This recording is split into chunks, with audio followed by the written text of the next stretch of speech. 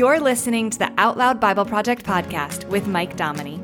Out Loud Bible Project is on a mission to read the entire Bible out loud in a conversational and approachable way, so you can recognize your part in this conversation between you and God. Before you know it, things are gonna get better. Before you know it, you'll be standing on the other side. You've got no reason to be worried about forever. Just every moment before you know it. Sooner or later, you'll be living. Welcome back to the Out Loud Bible Project podcast. Mike here, just reading the Bible like it makes a difference. So remember how we started in the book of Job? Satan challenged that Job was only faithful to God because God blessed him with a nice life, but if he were to lose those things, Job would curse God. That was Satan's accusation. So early on in this trial, Job cursed his own life, but he didn't really curse God. And later, he complained to God that he was being aloof and unapproachable, but not that he was doing anything wrong. And in today's episode, Job is making some bold accusations about what he believes God did to him. Some would say he's crossing a line here, and he's not flat out cursing God, but is he accusing God of doing something wrong? In his frustration, he may be going there. I'll let you listen to this and decide for yourself. And it's in this set of chapters that it's setting the stage for some really dramatic conversations around this still ahead in the book. But through all of this, Job has stumbled upon some interesting insights, hasn't he? He's said how he wishes there could be some sort of advocate, someone to mediate between heaven and him.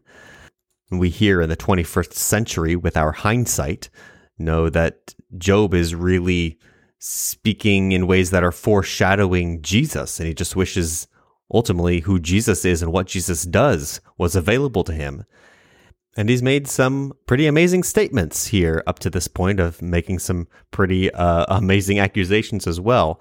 But he's heard nothing but the increasingly aggressive rebuke of his friends. But through all of it, Job still keeps his focus on God as the one who holds the solution. And although he has made some bold accusations, this has also led Job to make some pretty bold declarations, one of which, perhaps the most famous of which, we will be coming across today in Job chapters 19 through 21. Then Job answered, "How long will you torment me and crush me with words? You've reproached me 10 times. You're not ashamed that you attack me. If it's true that I've erred, my error remains with myself. If indeed you will magnify yourselves against me and plead against me my reproach, know now that God has subverted me and has surrounded me with his net. I cry out of wrong, but I'm not heard. I cry for help, but there's no justice. He's walled up my way so that I can't pass, and he's set darkness in my paths. He's stripped me of my glory and taken the crown from my head. He's broken me down on every side, and I am gone. He's plucked my hope up like a tree. He's also kindled his wrath against me. He counts me among his adversaries. His troops come on together, build a siege ramp against me, and encamp around my tent. He's put my brothers far from me. My acquaintances are wholly estranged from me. My relatives have gone away. My familiar friends have forgotten me. All those who dwell in my house and my maids consider me a stranger. I'm an alien in their sight. I call him my servant, and he gives me no answer. I beg him with my mouth. My breath is offensive to my wife. I'm loathsome to the children of my own mother.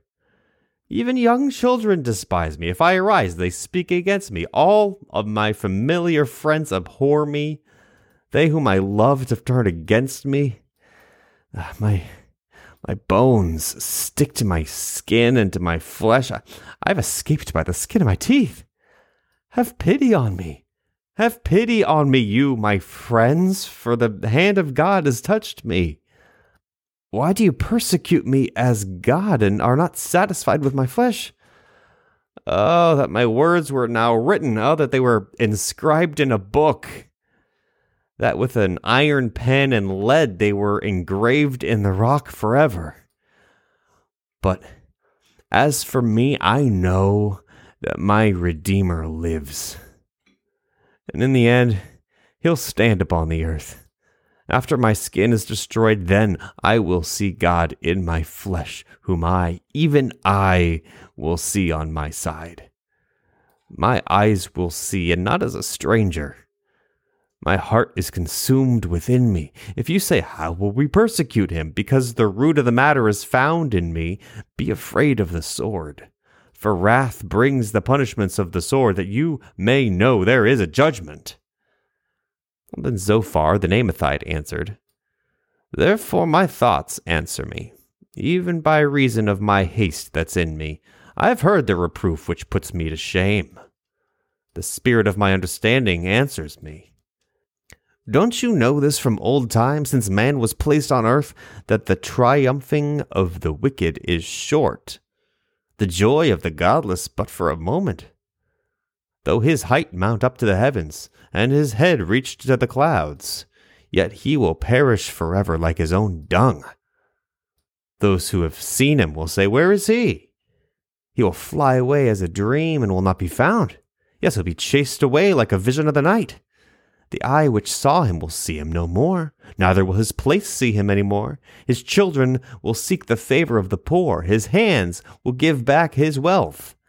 His bones are full of youth, but youth will lie down with him in the dust.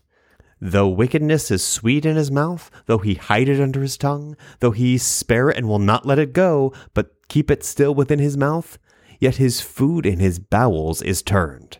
It's cobra venom within him. He swallowed down riches, and he will vomit them up again. God will cast them out of his belly. He'll suck cobra venom. The viper's tongue will kill him. He'll not look at the rivers, the flowing streams of honey and butter. He will restore that for which he labored, and will not swallow it down. He will not rejoice according to the substance that he's gotten, for he's oppressed and forsaken the poor. He's violently taken away a house, and he will not build it up. Because he knew no quietness within him, he will not save anything of that in which he delights. There was nothing left that he didn't devour, therefore his prosperity will not endure. In the fullness of his sufficiency, distress will overtake him. The hand of everyone who's in misery will come on him. When he's about to fill his belly, God will cast the fierceness of his wrath on him. It'll rain on him when he's eating. He'll flee from the iron weapon. The bronze arrow will strike him through. He draws it out, and it comes out of his body, yet the glittering point comes out of his liver.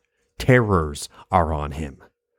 All darkness is laid up for his treasures. An unfanned fire will devour him. It'll consume that which is left in his tent. The heavens will reveal his iniquity. The earth will rise up against him. The increase of his house will depart. They will rush away in the day of his wrath. This is the portion of a wicked man from God, the heritage appointed to him by God. Then Job answered, Listen diligently to my speech. Let this be your consolation. Allow me, and I also will speak. After I have spoken, mock on. As for me, is my complaint to man? Why shouldn't I be impatient? Look at me and be astonished. Lay your hand on your mouth. When I remember, I'm troubled. Horror takes hold of my flesh. Why do the wicked live? Become old, yes, and grow mighty in power. Their child is established with them in their sight, their offspring before their eyes. Their houses are safe from fear, neither is the rod of God upon them. Their bulls breed without fail, their cows calve and don't miscarry. They send out their little ones like a flock. Their children dance. They sing to the tambourine and harp and rejoice at the sound of the pipe. They spend their days in prosperity. In an instant they go down to Sheol. They tell God, Depart from us, for we don't want to know about your ways. What is the Almighty that we should serve him? What profit should we have if we pray to him? Behold, their prosperity is not in their hand. The counsel of the wicked is far from me. How often is it that the lamp of the wicked is put out, that their calamity comes on them, that God distributes sorrow in his anger? How often is it that they are as stubble before the wind, as chaff that the storm carries away? You say God lays up his iniquity for his children. Well, let him recompense it to himself that he may know it. Let his own eyes see his destruction. Let him drink of the wrath of the Almighty. For what does he care for his house after him, when the number of his months is cut off? Shall any teach God knowledge, since he judges those who are on high? One dies in his full strength, being wholly at ease and quiet. His pails are full of milk, the marrow of his bones is moistened. Another dies in bitterness of soul, and never tastes of good. They lie down alike in the dust, the worm covers them. Behold, I know your thoughts, the plans with which you would wrong me. For you say, where is the house of the prince? Where is the tent in which the wicked lived? Haven't you asked wayfaring men? Don't you know their evidences? That the evil man is reserved to the day of calamity? That they are led out to the day of wrath? Who will declare his way to his face? Who will repay him what he has done? Yet he'll be borne to the grave. Men will keep watch over the tomb. The clods of the valley will be sweet to him. All men will draw after him as there were innumerable before him. So how can you comfort me with nonsense? Because in your answers there remains only falsehood.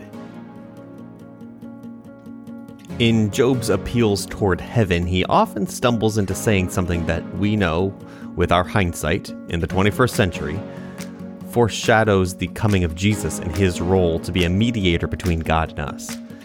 In Job's most beautiful declaration of faith, he expresses that he knows, not hopes, not wishes, he knows his Redeemer lives.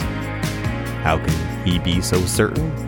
Because he knows the heart of God, and when he's at his lowest, he looks up.